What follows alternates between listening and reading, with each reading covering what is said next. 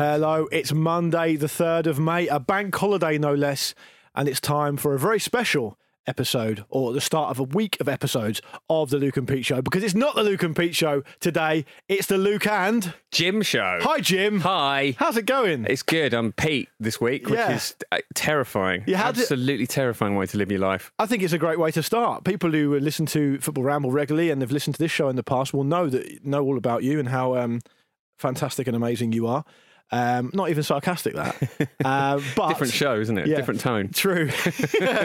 But for people who don't know you, Jim, why don't you just give us a sum up of yourself in a couple of sentences? So I am Jim Campbell. I am a podcaster, as you know, a stand-up comedian, as you may know. I also do a YouTube channel called We Like Old Adverts, and this week I fell into a canal. That's great. We're going to come on to that. Yeah. But how does it feel to be Pete at the moment? Is it pressure? There is a little bit of pressure. I've been Pete before.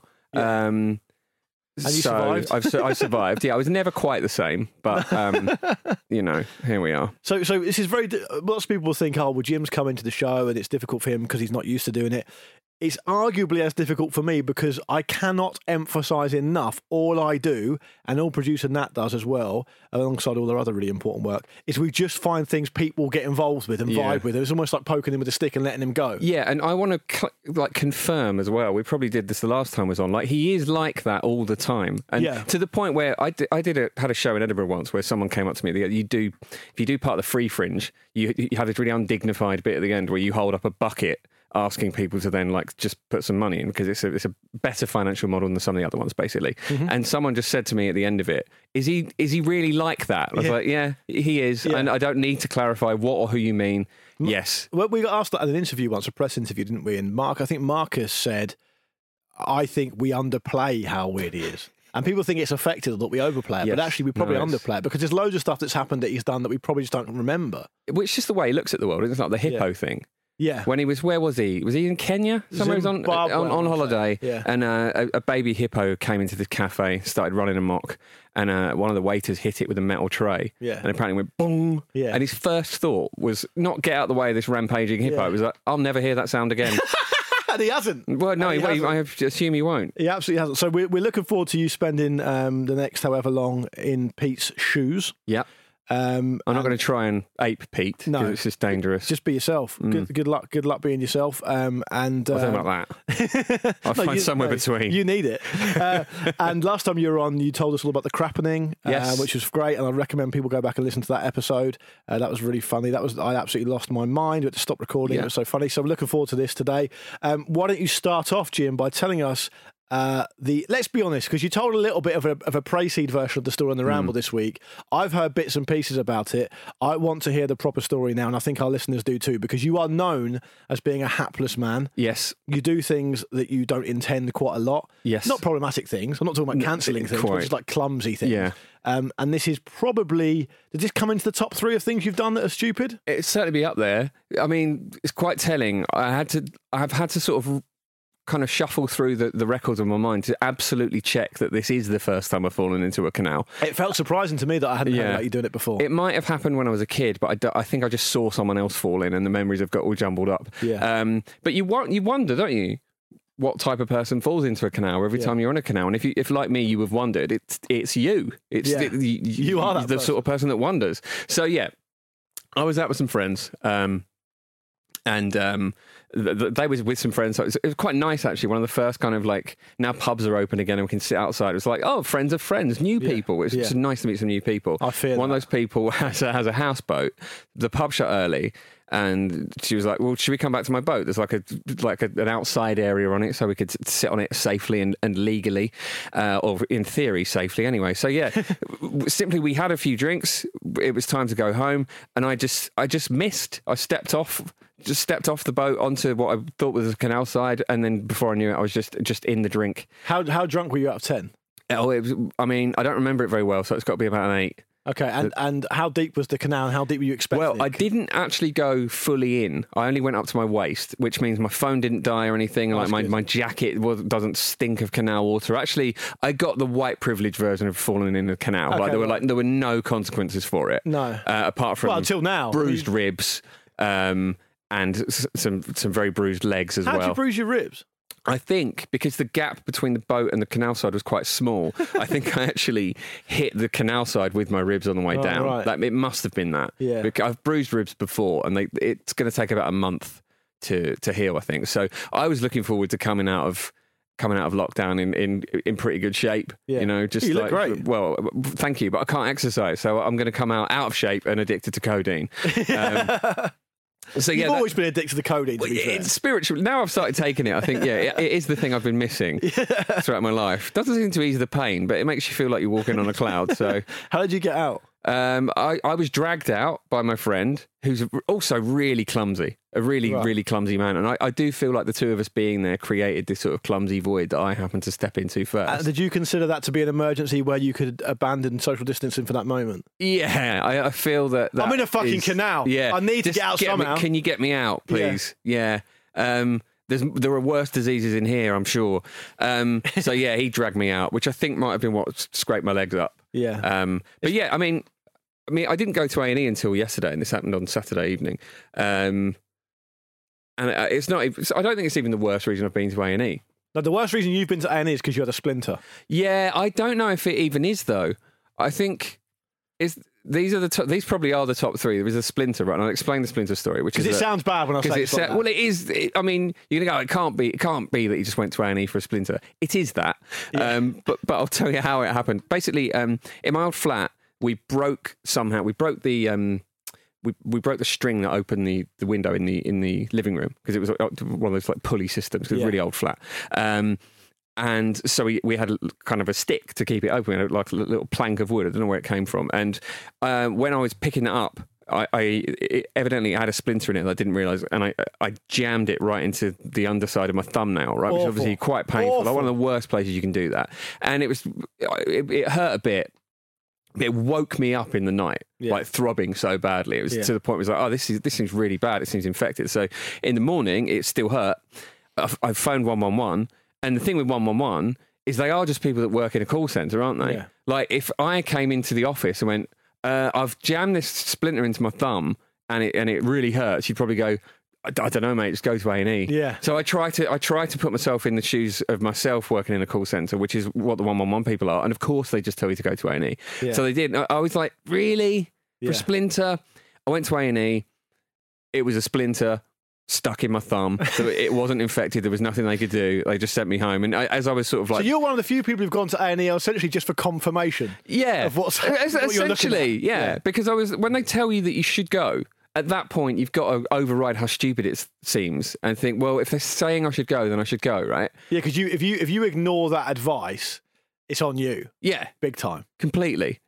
So when I remember like kind of checking out. I don't know why that would have happened, because as far as I remember it, I certainly didn't check out of A&E the other day.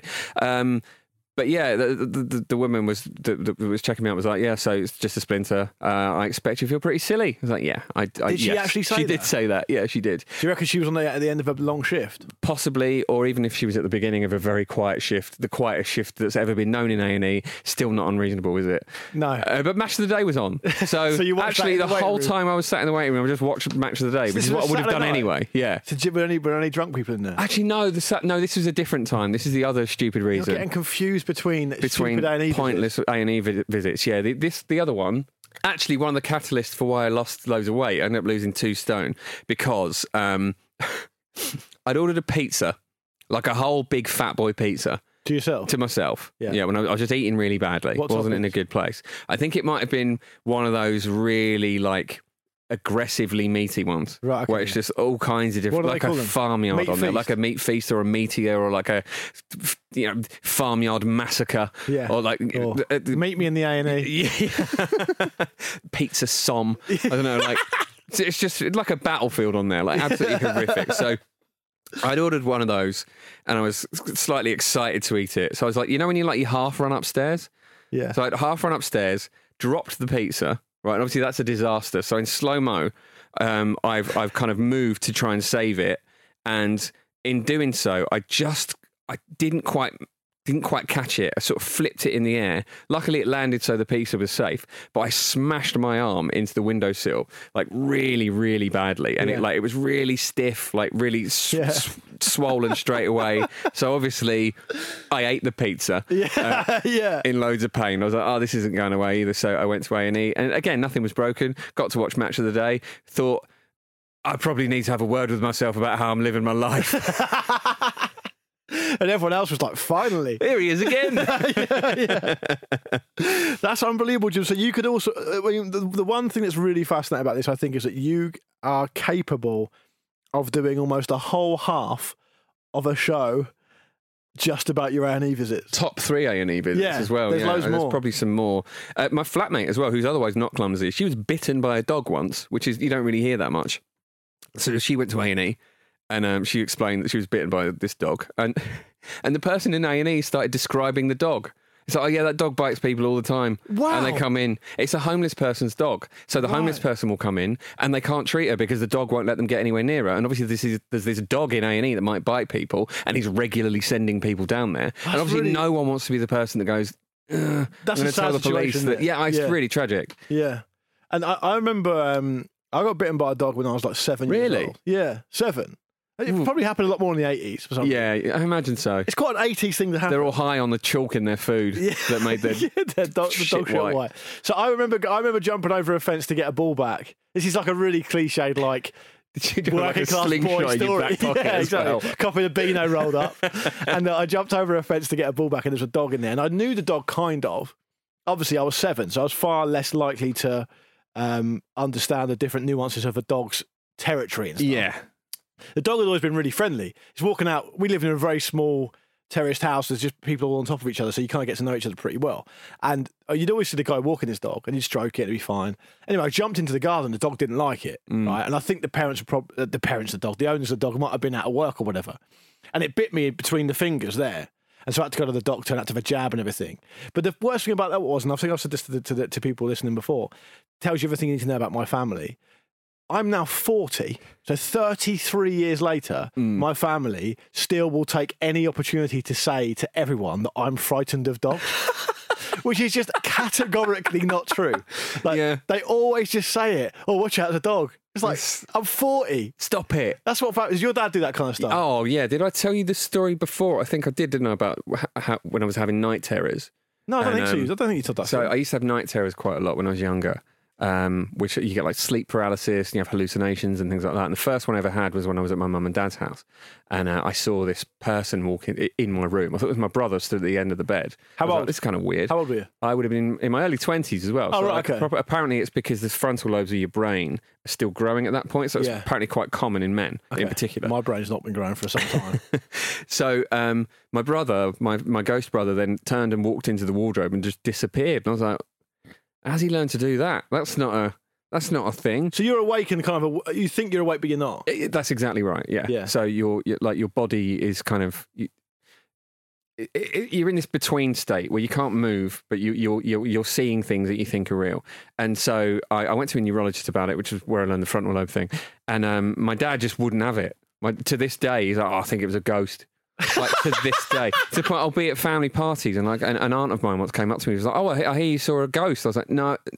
Your dad thinks that's a more likely explanation. Yeah, he does. Yeah, and it's like he thinks what I think doesn't matter. Yeah, no.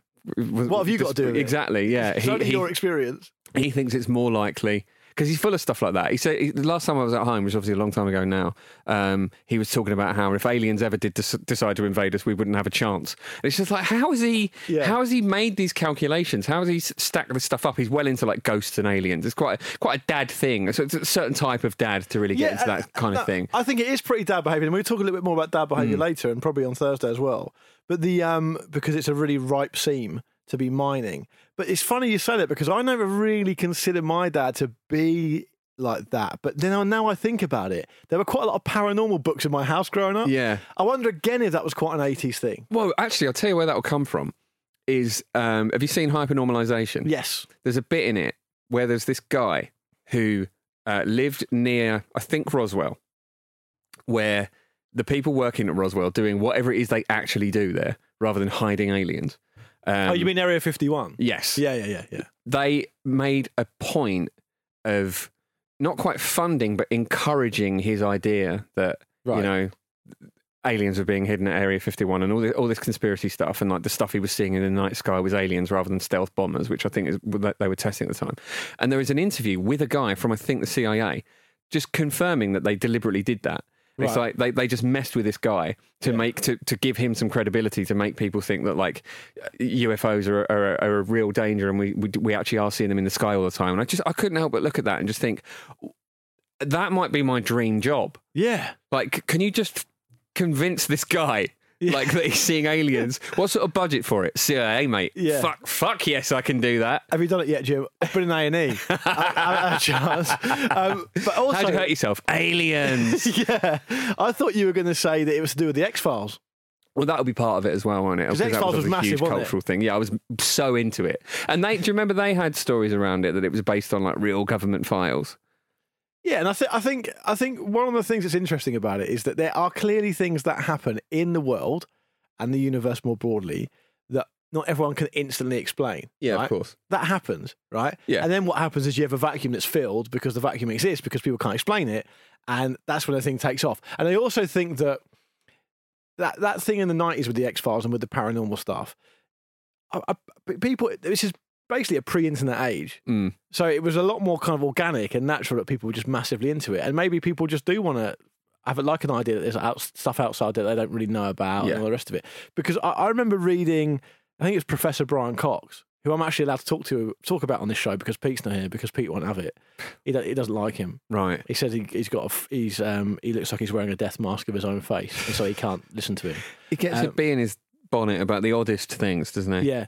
And he said that actually I can explain, I can essentially rule out ghosts because they go against the laws of physics. Yes. And we all have to agree that we live within the laws of nature because they're never suspended. They're constant. And ghosts can't exist because of that reason. So even if you want to talk about them coming from another dimension, well, there's actually a lot of theoretical physics study that's been done about other dimensions. Yeah. And the claims you're making kind of contravene them. So you can kind of rule it out that way. But the UFOs just stands for unidentified flying objects. So absolutely. The fact that stealth bomber would have been a UFO. Unidentified. Yeah. Unidentified. And we put out to our listeners, get in touch with us on the email about all the UFOs you've seen. Nice. We shouldn't have done it because it was just blokes on the way back from the pub. Yeah. Saying, I'm pretty sure back in 1998 at this village, I saw this thing in the sky. Like the X-Files. I was, on the thick end of 15 pints and it was in the middle of the night. What do you reckon? Take me to your dealer.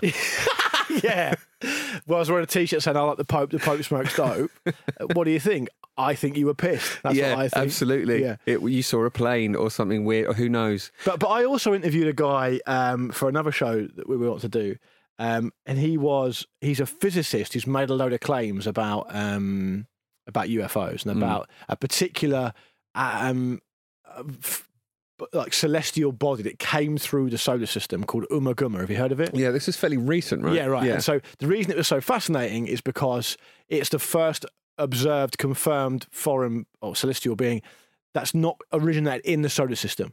And this guy was saying, "Well, look at the shape of it. Yeah, you need to check it out because it could be a foreign, an alien-made piece of technology." Because he was saying that actually, what's not considered is that the technology created by these these potential extraterrestrial civilizations is going to last a lot longer than any biological material. And I mean, even if it were a sort of probe that's going to get here first, that's what we're doing. We've landed on other planets. Exactly. Without having physically been there. You're taking credit for that, though, the way you said that. We had nothing to do with it, were we? Yeah, like a commentator. They flew a helicopter on Mars the other day. A little mini drone helicopter on Mars. Fucking hell. Yeah. It's amazing. It's good, isn't it? Yeah. I think so much of this stuff is the ingredient that is the most fascinating, and this is why people can't let go of it, is the unknown. Yeah. It's as you say, it's the vacuum you fill yourself. There's something I'm fascinated with. It's in space. It's called, I think it's pronounced Boots Void. Right. And it's a void that's something like 600,000 light years across. And there's practically nothing in it. Yeah.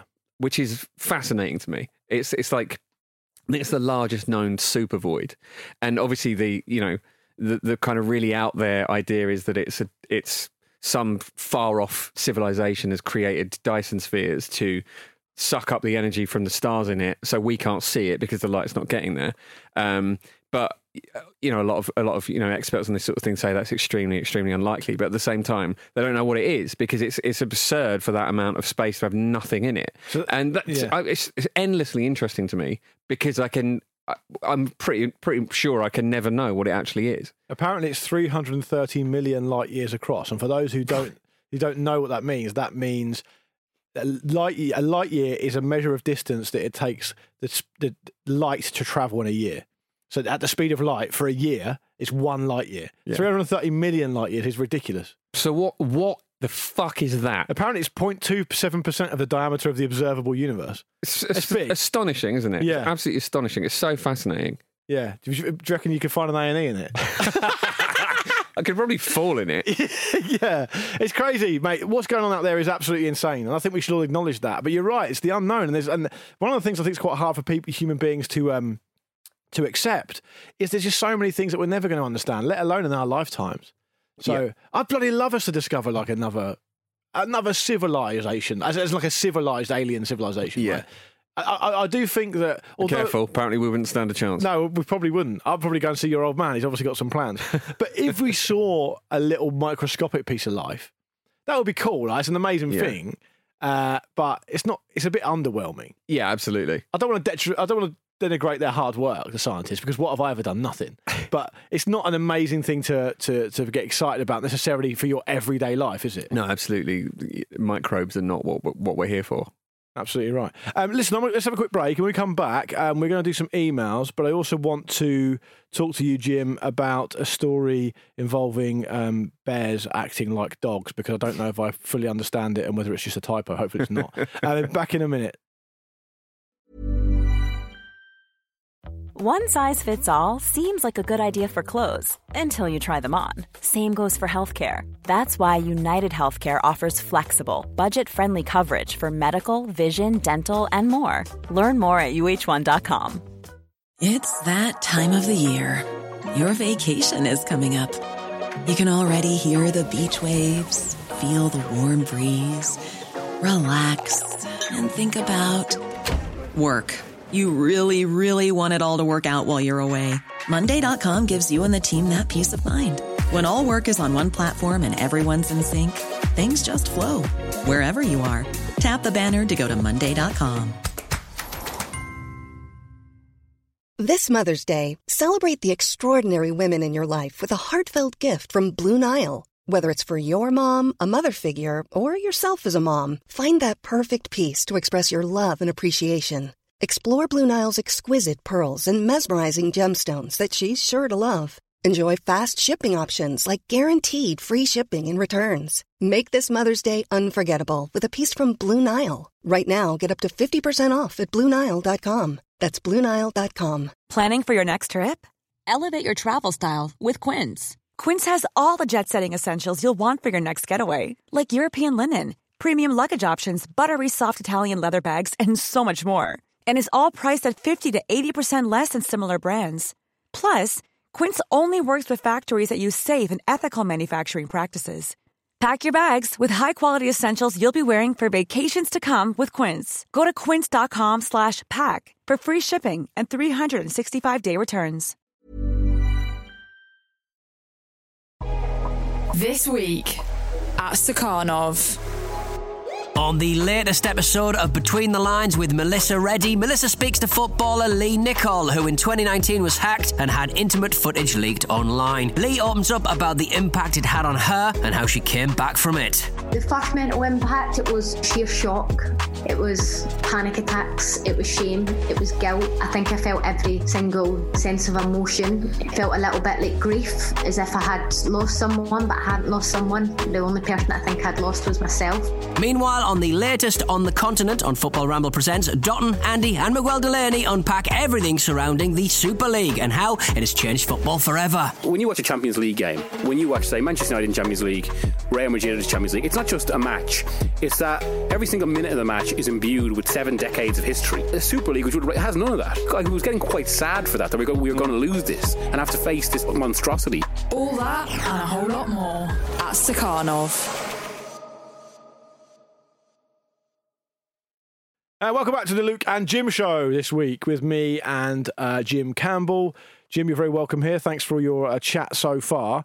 Before the break, I said that you wanted to share a story with us about bears acting like dogs. I don't really know what to make of it. Yeah, there is a weird thing happening in California where bears are just starting to be kind of nice and friendly and like just coming up to people and they're letting them pet them.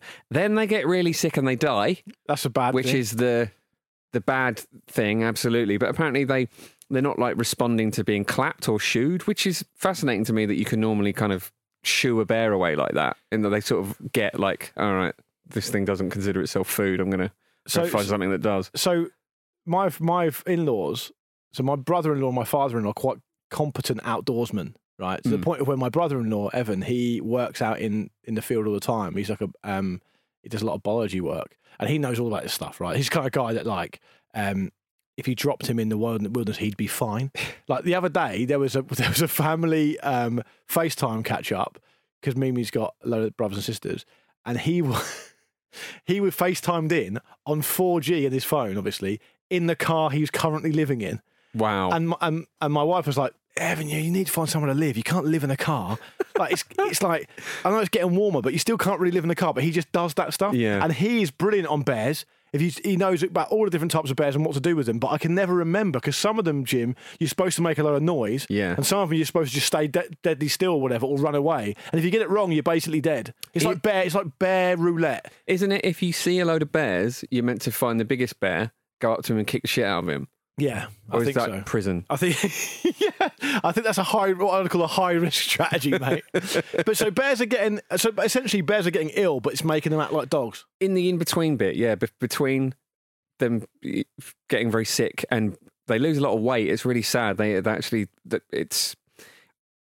seems there's a lot of mystery around it, and it's very tragic. They get very emaciated from the from the pictures I've seen of this, but as I say, in that in-between bit, they are a little bit disorientated. And there's a video of just a guy on his snowboard and a bear coming up to him and just investigating him and sort of like giving him a little nuzzle and like then just wandering off again. Just almost like a dog, like a sort of friendly dog, just kind of going hello and then getting on with its day. And I just wonder if there's a way we can isolate this part of the disease. Part of it, yeah. And then we can have like a dart that will make anything like a dog.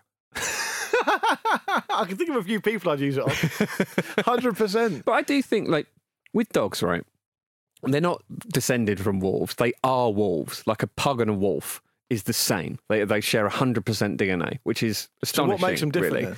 Like, well, it's just selective breeding, isn't it? And different characteristics have been bred into different types of dog, but they are all the same. And they started as wolves. Obviously, the radius between human camps and wild wolves got smaller and smaller as food was left out, and they got tamer by nature because it was beneficial to both groups. And I just think we know how to do that. Why aren't we doing it with everything? Like, we could make dogs like, yeah, well, you know, we got a long time, haven't we? Exactly, yeah. Little giraffe. I think you do hear of, like, in different parts of the world, people having different types of animals as pets. There's that famous one, I mean, a couple of listeners sent in an email about it, of Stuffer the honey badger.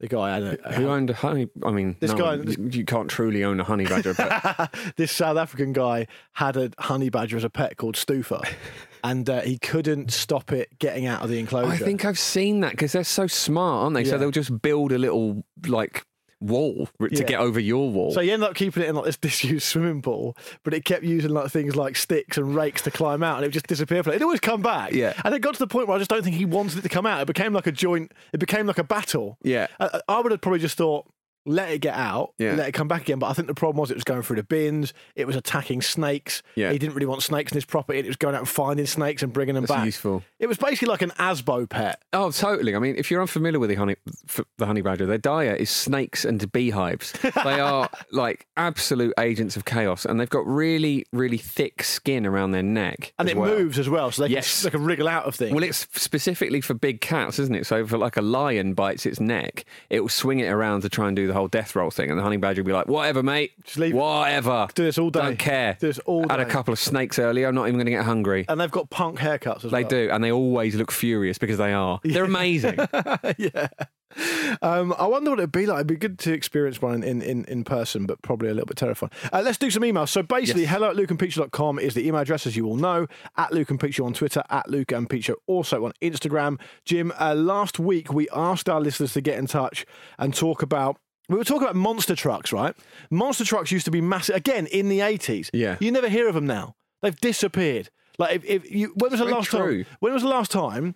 So in my memory, the same way everyday people now will see a poster up on a billboard for a fun fair coming to town. Yes. You used to get monster truck posters. You did. When was the last time you saw one? Doesn't happen. A long time ago. I think this is the sort of stuff that's going to age us, isn't it? Like pre-internet stuff where people think we're just making it up. No, it happened. And so we got talking about that. Dad's into monster trucks, obviously, because they're dads. And we asked people to get in touch with the biggest thing that your dad had bought that you could remember. And Daniel's been in touch, and this is a great one, right? This is why it's my favourite. You'll hear straight away from the first sentence. The biggest thing my dad ever bought was a putting green. He has a pretty sizable backyard and a very dad-like golf addiction. A few years back, he somehow convinced my mum to let him have a putting green in the garden. It's big enough for 4 different hole locations with different slopes around the turf and 2 separate mats with different length rough to practice chipping. There's also a little square of turf a few yards away to practice pitching onto the green. This is a very extreme example of dad behaviour. It really is, isn't it? It's amazing. It's astonishing. I'm amazed this even exists. So is it like a movable thing? No, he doesn't really say. Because I've always thought like a movable hedge maze would be pretty cool. If I could design my own like dream mansion. You can change it around each time. Yeah, or someone else does it. So you know, it's always different to you. That's not 80s. That's very 18th century, that. Well, yeah. Well, this is the sort of mad house I want.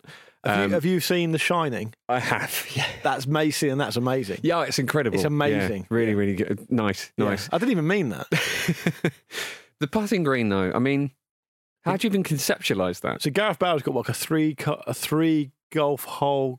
So this is bigger than Gareth Bale's. This has got 4 holes on it. No, because I think that's just a green. Gareth Bale's got 4 4 proper holes. Proper holes, yeah. Yeah. With like probably with water and sand and everything. Yeah, of course he has. And I also think that's a bit weird because I understand it at the first thought that sounds really good, but they're rigid and they're staying there, and you're going to learn to. If you're good at golf, which apparently he is, you're going to be able to nail them pretty easily. It's going to be pretty boring for you, other than just to keep you swinging. You're better off going to a really exclusive golf club. Unless someone moves the hole. Yeah, true. Changes it up every day. True. Keeps you on your toes. It's possible. It is possible. I also wanted to do an email here from Eric, because Eric got in touch last week and said that he listens to Luke and Peacher with his parrot.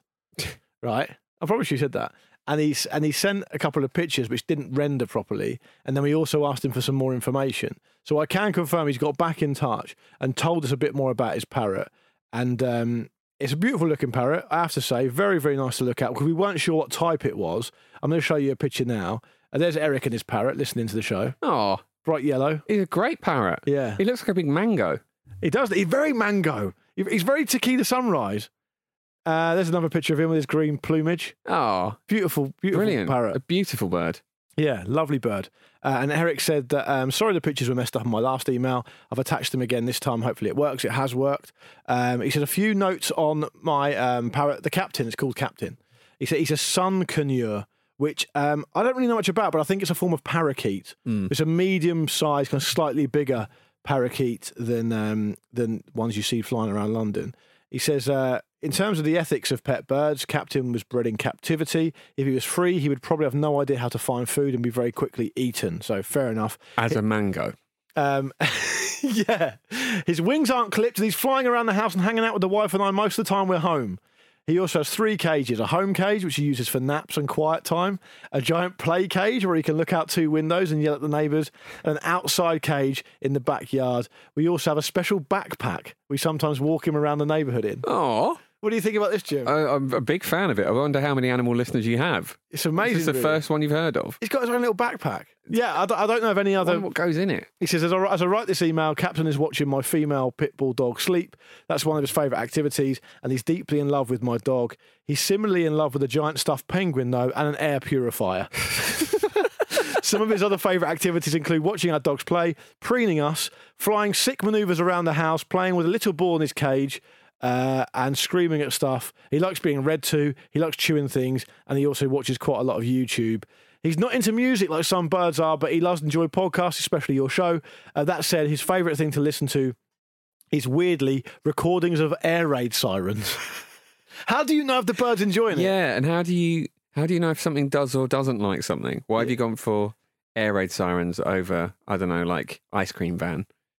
Which music. Is a much more pleasant sound. Yeah, to us maybe. Do you remember that bird? I think it's called the minor bird that can mimic other sounds. Yes. And the sad thing was that apparently they've witnessed them now being able to mimic the sounds of chainsaws because of deforestation. How bad is that? It's really sad. That's a sad indictment. Anyway, the email finishes by saying he watches a lot of movies, but his absolute favourite movie is Beowulf with Angelina Jolie. He can watch it all from start to finish, apparently.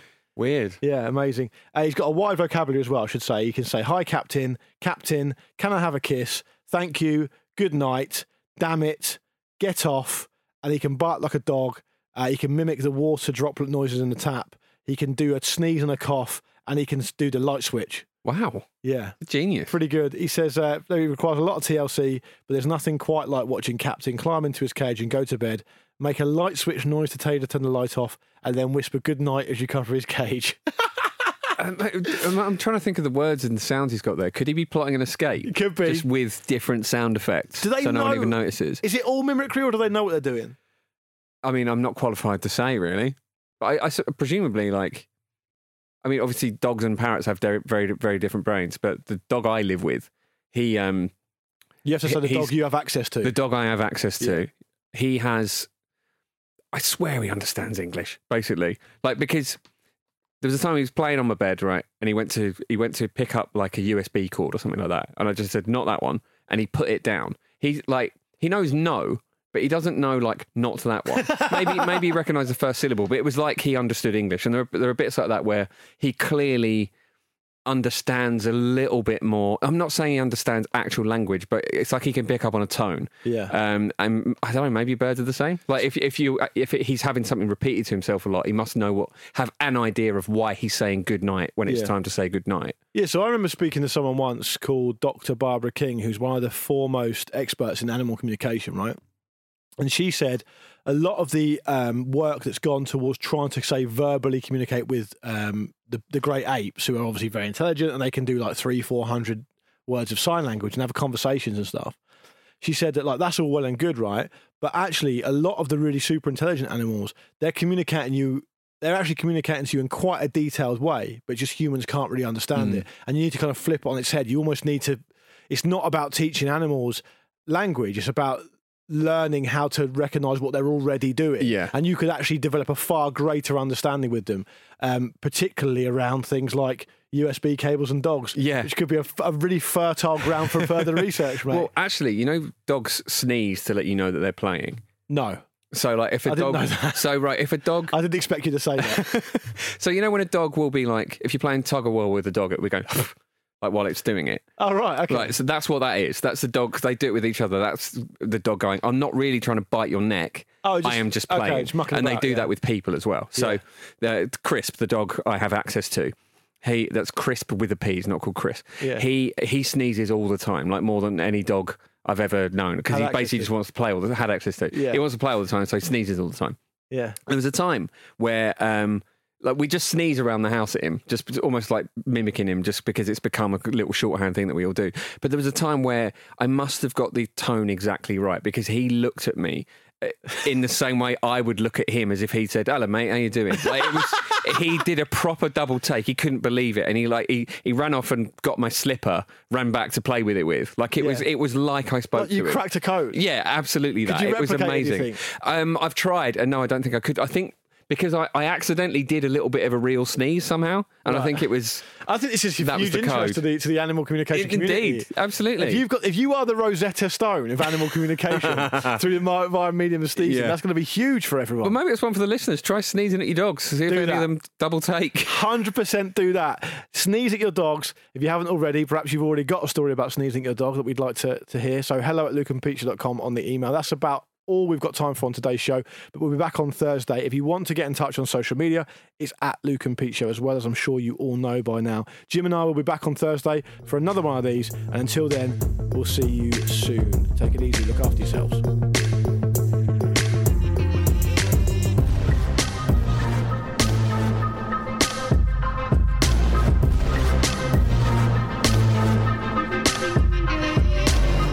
This was a Stakhanov production and part of the Acast Creative Network.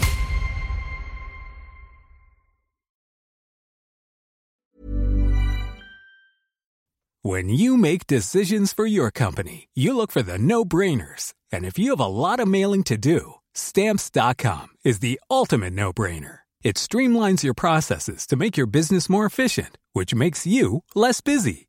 Mail checks, invoices, legal documents, and everything you need to keep your business running with Stamps.com.